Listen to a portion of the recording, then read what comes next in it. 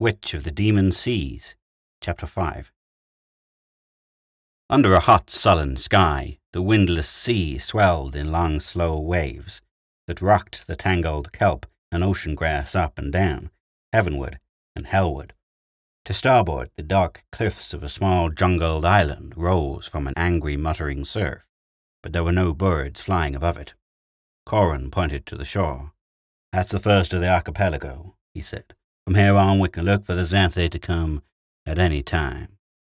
"We should get as far into their territory as possible, even to the Black Palace," said Chorzon.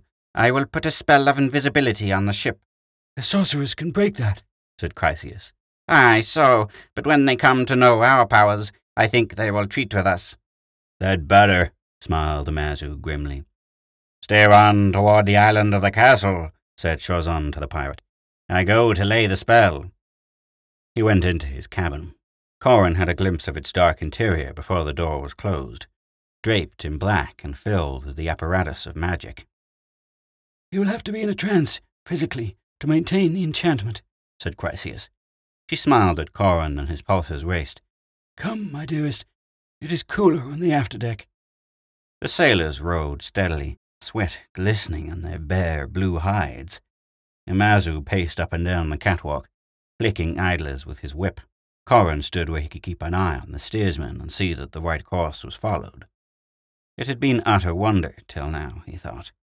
Unending days when they ploughed through seas of magic, nights of joy such as he had never known. There had never been another woman such as Chryseis, he thought, never in all the world, and he was the luckiest of men. Though he died today, he had been more fortunate than any man ever dared dream. Chryseis, Chryseis, loveliest and wisest and most valiant of women. She was his. Before all the jealous gods, she loved him. "There has only been one thing wrong," he said. "You are going into danger now. The world would go dark if aught befell you." "And I should sit at home while you are away, and never know what had happened, never know if you lived or died. No, no, Corin." He laid a hand on the sword at his waist. It had given him arms and armor again after she had come to him. Logical enough, he thought, without resentment. He could be trusted now, as much as if he were one of Chorzon's ensorcelled warriors. But if there were a spell, too, the gods deliver him from ever being freed of it. He blinked. There was a sudden breath of chill on him, and his eyes were blurring. No, it was the ship that wavered, ship and man fading. He clutched at Chryseis. She laughed softly and slipped an arm around his waist. "It is only Chorzon's spell," he said. "It affects us too, to some extent, and it makes the ship invisible to anyone within seeing range." Ghost ship, ghost crew, slipping over the slowly heaving waters. There was only the foggiest outline to be seen, shadow of mast and rigging against the sky, glimpses of water through the grey smoke of the hull, blobs of darkness that were the crewmen. Sound was still clear. He heard the mutter of superstitious awe, crack of the whip, and Amazu's oaths that sent the oars creaking and splashing again. Corin's hand was a misty blur before his eyes. Chryseis was a shadow beside him. She laughed once more, a low, exultant throb, and pulled his lips down to hers. He ruffled the streaming, fragrant hair and felt a return of courage. It was only a spell. But what were the spells, he wondered for the 1000th time. He did not hold with the simple theory that wizards were in league with gods or demons. They had powers, yes, but he was sure that somehow these powers came only from within themselves. Chryseis had always evaded his questions about it. There must be some simple answer to the problem, some real process, as real as that of making a fire, behind the performances of the sorcerers, but it baffled him to think what it might be. Blast it all, it just wasn't reasonable that Chorzon, for instance, should have been able actually to change himself into a jungle monster many times his size. Yet he, Corin, had seen the thing, had felt its wet scales and smelled its reptile stink. How? The ship ploughed slowly on. Now and then Corin looked at the compass, straining his eyes to discern the blurred needle. Otherwise they could only wait. But waiting with Chryseis was remarkably pleasant. It was at the end of a timeless time, perhaps half a day, that he saw the Xanthian patrol. "Look," he pointed. "There they come." Chryseis stared boldly over the sea. The hand beneath his was steady as her voice. "So I see. They're beautiful, aren't they?" The Cetarea came leaping across the waves. Big, graceful beasts with the shapes of fish, their smooth black hides shining, and the water white behind their threshing tails. Astride each was a great golden form bearing a lance. They quartered across the horizon and were lost to sight. The crew mumbled in fear, shaken to their hardy souls by the terrible, unhuman grace of the Xanthi. Imazu cursed them back to work. The ship went on.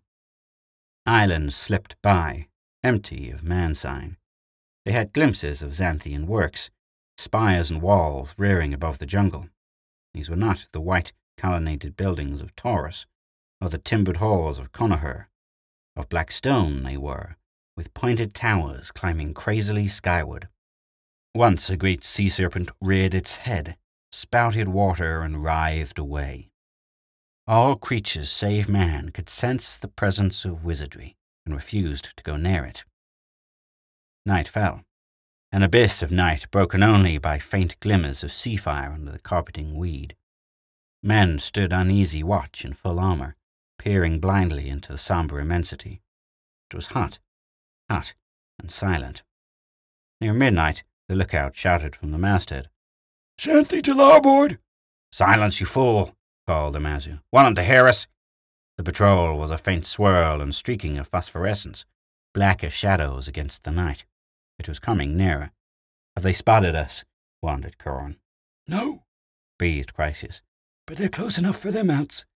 There was a great snorting and splashing out in the murk. The Cetarea were refusing to go into the circle of Shorzan's spell. Voices lifted, an unhuman croaking.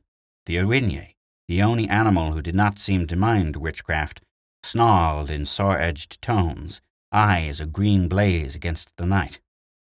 Presently the squad turned and slipped away. "I know something is wrong, and I've gone for help," said Corin. "We'll have a fight in our hands before long." He stretched his big body, suddenly eager for action. This waiting was more than he could stand. The ship drove on. Corin and Chryseis napped in the deck. It was too stiflingly hot below. The long night wore away. In the misty grey of morning, they saw a dark mass advancing from the west. Corin's sword rasped out of the sheath. It was a long, double-edged blade, such as they used in Connachar, and it was thirsty. "Get inside, Chryseis," he said tightly. "Get inside yourself," she answered.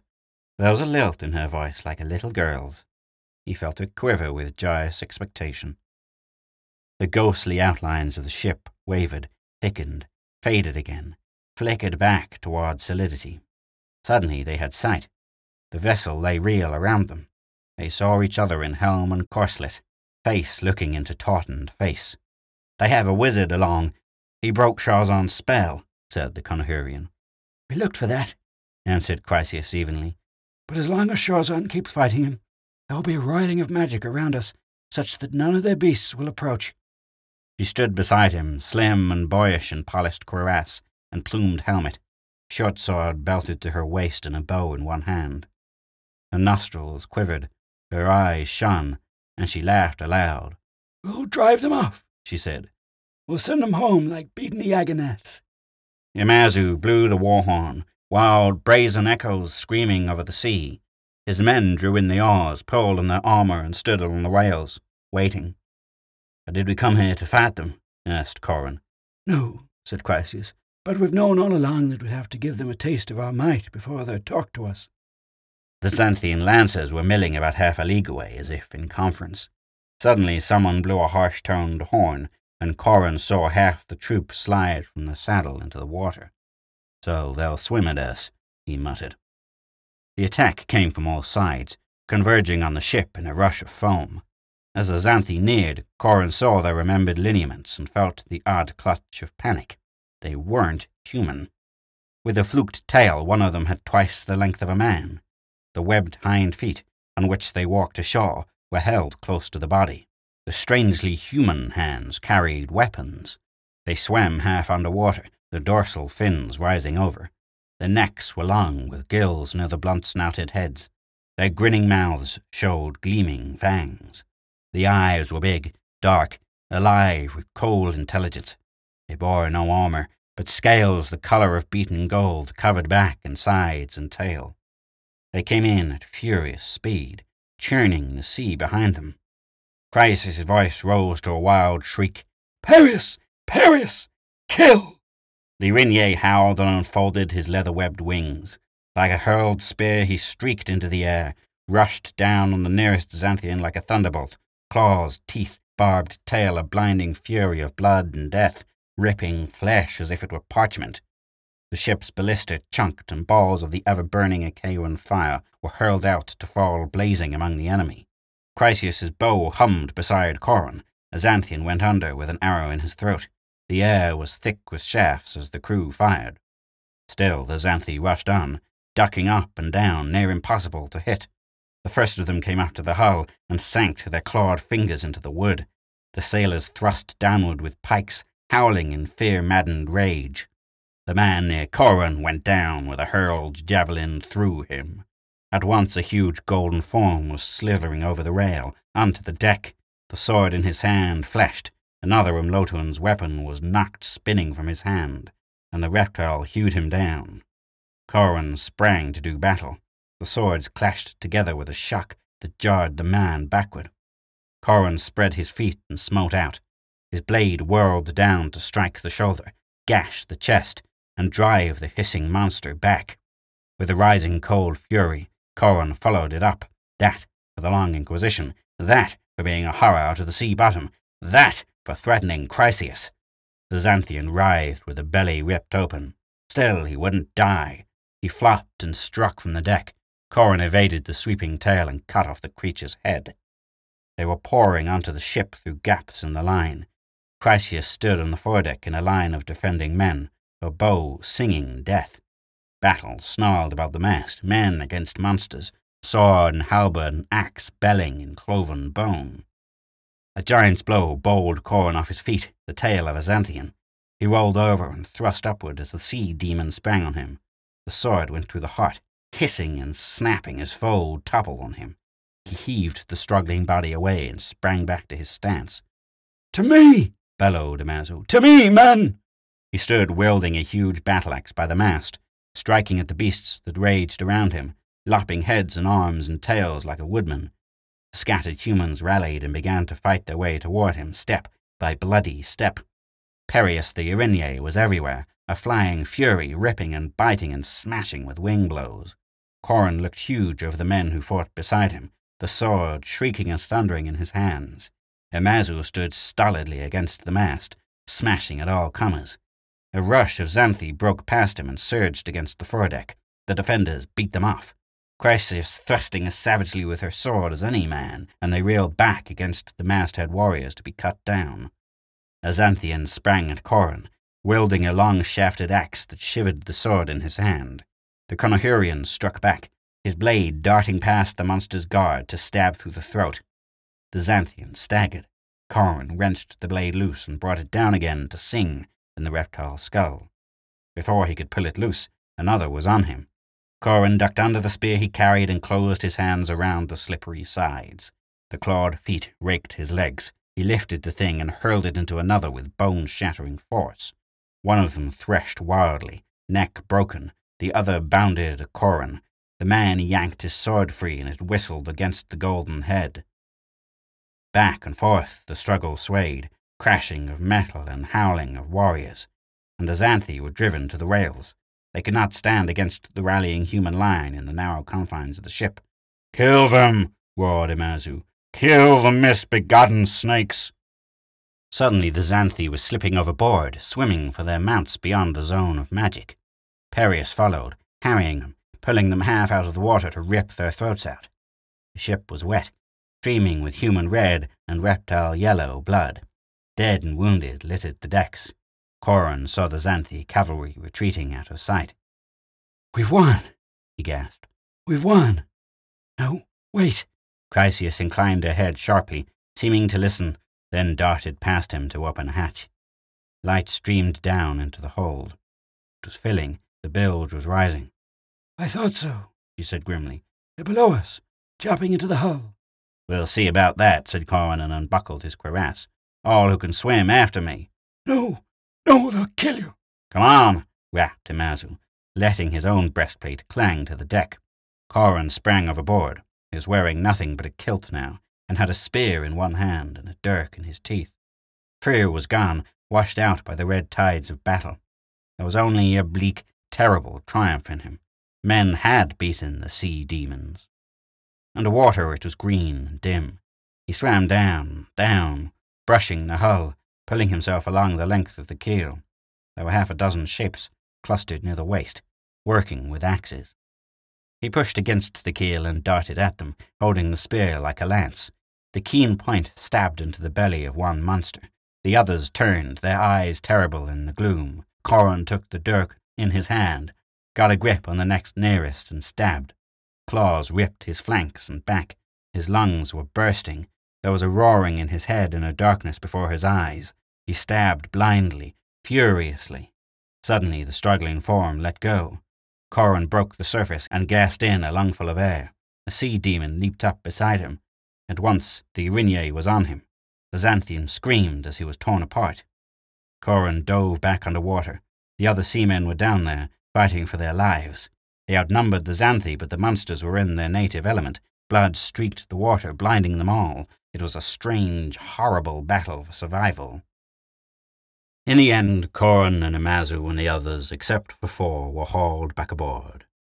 We drove them off, said the pirate wearily. Oh, my dearest dear. Chryseis, who had laughed in battle, was sobbing on his breast. Sharzan was on deck, looking over the scene. We did well, he said. We stood them off, killed about 30, and only lost 15 men.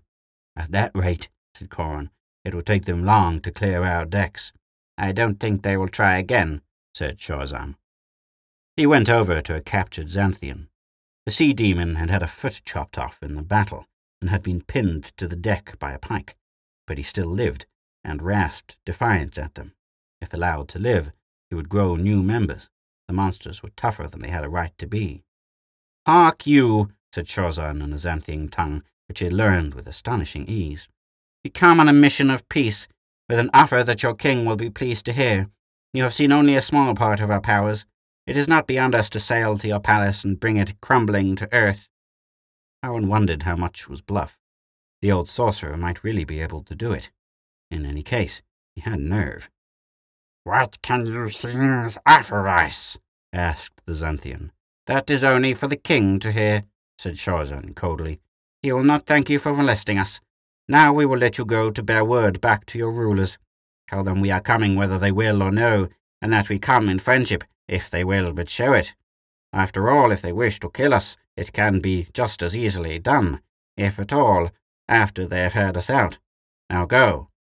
Imazu pulled the pike loose, and the yellow-bleeding Xanthian writhed overboard. I do not think we will be bothered again, said Sharzan calmly. Not before we get to the Black Palace.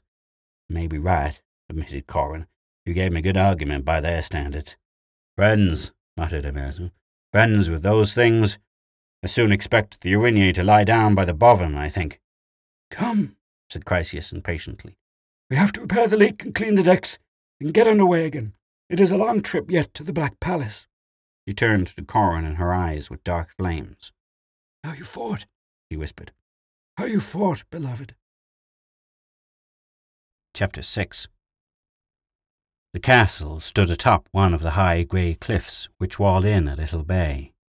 Beyond the shore, the island climbed steeply toward a gaunt mountain bare of jungle. The sea rolled sullenly against the rocks under a low, gloomy sky, thickening with the approach of night. The Besair rowed slowly into the bay, 20 men at the oars and the rest standing nervous guard by the rails. On either side the Xanthi cavalry hemmed them in, lancers astride the swimming Ceterae, with eyes watchful on the humans, and behind them 3 great sea snakes under direction of their sorcerers followed ominously. Imazu shivered. If they came at us now, he muttered, we wouldn't last long. But give them a fight, said Corin. They will receive us, declared Sharzan. The ship grounded on the shallows near the beach. The sailors hesitated. To pull her ashore would be to expose themselves almost helplessly to attack. "Go on, jump to it," snapped Imazu, and the men shipped their oars and sheathed their weapons, waded into the bay, and dragged the vessel up on the strand. The chiefs of the Xanthi stood waiting for them.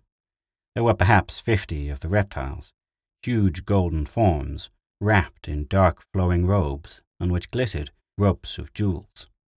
A few were tall mitres and carried hooked staffs of office. Like statues they stood, waiting, and the sailors shivered. Shorzan, Chryseis, Coran, and Imazu walked up toward them with all the slow dignity they could summon. The Conahurian's eyes sought the huge wrinkled form of Xathu, king of the Xanthi. The monster's gaze brightened on him, and the fanged mouth opened in a bass croak. "So you have returned to us. You may not leave this time." "Your Majesty's hospitality overwhelms me," said Coran ironically. A stooped old Xanthian beside the king plucked his sleeve and hissed rapidly. "I told you, sir. I told you he would come back with a ruin of worlds in his train. Cut them all down now before the fates strike. Kill them while there is time." "There will be time," said Xathu. His unblinking eyes locked with Shorzan's, and suddenly the twilight shimmered and trembled. The nerves of men shook, and out in the water the sea beasts snorted with panic. For a long moment that silent duel of wizardry quivered in the air, and then it faded, and the unreality receded into the background of dusk. Slowly the Xanthian monarch nodded, as if satisfied to find an opponent he could not overcome. "I am Shorzan of Akera," said the man, "and I would speak with the chiefs of the Xanthi." "You may do so," replied the reptile. "Come up to the castle, and we will quarter your folk." At Imazu's order, the sailors began unloading the gifts that had been brought. Weapons, vessels, and ornaments of precious metals set with jewels, rare tapestries, and incenses. Xathu hardly glanced at them. "Follow me," he said curtly. "All your people." "I'd hoped at least to leave a guard on the ship," murmured Imazu to Coran. "Would have done little good if they really wanted to see, sir," whispered the Conahurian. It did not seem as if Xathu could have heard them, but he turned and his bass boom rolled over the mumbling surf. "That is right. You may as well relax. Your petty precautions. They will avail nothing." In a long file they went up a narrow trail toward the Black Palace. The Xanthian rulers went first, with deliberately paced dignity. Thereafter the human captains, their men, and a silent troop of armed reptile soldiery. Hemmed in, thought Coran grimly, if they want to start shooting. Chryseis' hand clasped his, a warm grip in the misty gloom. He responded gratefully. She came right behind him, her other hand on the nervous and growling Erinye. The castle loomed ahead, blacker than the night that was gathering, the gigantic walls climbing sheer toward the sky, the spear-like towers half lost in the swirling fog. There was always fog here, Coran remembered, mist and rain and shadow. There was never full day on the island. He sniffed the dank sea smell that blew from the gaping portals and bristled in recollection. They entered the cavernous doorway and went down a high, narrow corridor which seemed to stretch on forever. Its bare stone walls were wet and green-slimed. Tendrils of mist drifted under the invisibly high ceiling, and he heard the hooting and muttering of unknown voices somewhere in the murk. The only light was a dim bluish radiance from fungi balls growing on the walls, a cold, unhealthy, shadowless illumination, in which the white humans looked like drowned corpses. Looking behind, Coran could barely make out the frightened faces of the Umlotuans, huddled close together and gripping their weapons with futile strength. The Xanthi glided noiselessly through the mumbling gloom, tall spectral forms with faint golden light streaming from their damp scales. It seemed as if there were other presences in the castle, too, things flitting just beyond sight, hiding in lightless corners and fluttering between the streamers of fog. Always, it seemed, there were watching eyes, watching and waiting in the dark. They came into a cavernous antechamber whose walls were lost in the dripping twilight. Xathu's voice boomed hollowly between the chill immensities of it. "Follow those who will show you to your quarters." Silent Xanthi slipped between the human ranks, herding them with spears, the sailors one way, their chiefs another. "Where are you taking the men?" asked Imazu, with an anger sharpened by fear. "Where are you keeping them?" The echoes flew from wall to wall, jeering him. "Keeping them, them. They go below the castle," said Azanthe. "You will have more suitable rooms." Our men down in the old dungeons. Corin's hand whitened on the hilt of his sword, but it was useless to protest unless they wanted to start a battle now. The 4 human leaders were taken down another whispering, echoing tunnel of a corridor, up a long ramp that seemed to wind inside one of the towers, and into a circular room in whose walls were 6 doors. There the guards left them, fading back down the impenetrable night of the ramp. The rooms were furnished with grotesque ornateness, huge, hideously carved beds and tables, scaled tapestries and rugs, shells and jewels set in the mold-covered walls. Narrow slits of windows opened on the wet night. Darkness and mist hid Corin's view of the ground, but the faintness of the turf told him that they must be dizzyingly high up. "Ill this is," he said. "A few guards on that ramp can bottle us up here forever, and they need only lock the dungeon gates to have our men imprisoned below." "We will treat with them. Before long they will be our allies," said Sharzan. His hooded eyes were on Chryseis. It was with a sudden shock that Corin remembered. Days and nights of bliss, and then the violence of battle and the tension of approach had driven from his mind the fact that he had never been told what the witch pair was really here for. It was their voyage, not his, and what real good could have brought them to this place of evil? He shoved his big body forward, a tawny giant in the foggy chill of a central room. "It is near time I was told something of what you intend," he said. "I have guided you and taught you and battled at your side, and I'll not be kept blindfolded any longer." "You will be told what I tell you, no more," said Sharzan haughtily. "You have me to thank for your miserable life. Let that be enough." "You can thank me when you're not being eaten by fish at the bottom of the sea right now," snapped Corin. "By Branach, I've had enough of this." He stood with his back against the wall, sweeping them with ice-blue eyes. Sharzan stood black and ominous, wrath in the smouldering sunken eyes. Chryseis shrank back a little from both of them, but Perius the Erinyes growled and flattened his belly to the floor and stared greenly at Corin. Imazu shifted from foot to foot, his wide blue face twisted with indecision. "I can strike you dead where you stand," warned Sharzan. "I can become a monster that will rip you to rags." "Try it," snarled Corin. "Just try it." Chryseis slipped between them, and the huge dark eyes were bright with tears. "Are we not in enough danger now? 4 humans against a land of walking beasts, without falling at each other's throats. I think it is the witchcraft of Xathu working on us, dividing us. Fight him." She swayed against the Conahurian. "Corin," she breathed. "Corin, my dearest of all. You shall know. You shall be told everything as soon as we dare. But don't you see, you haven't the skill to protect yourself and your knowledge against the Xanthian magic." "Or against your magic, beloved." She laughed softly and drew him after her into one of the rooms. "Come, Corin, we are all weary now. It is time to rest. Come, my dear. Tomorrow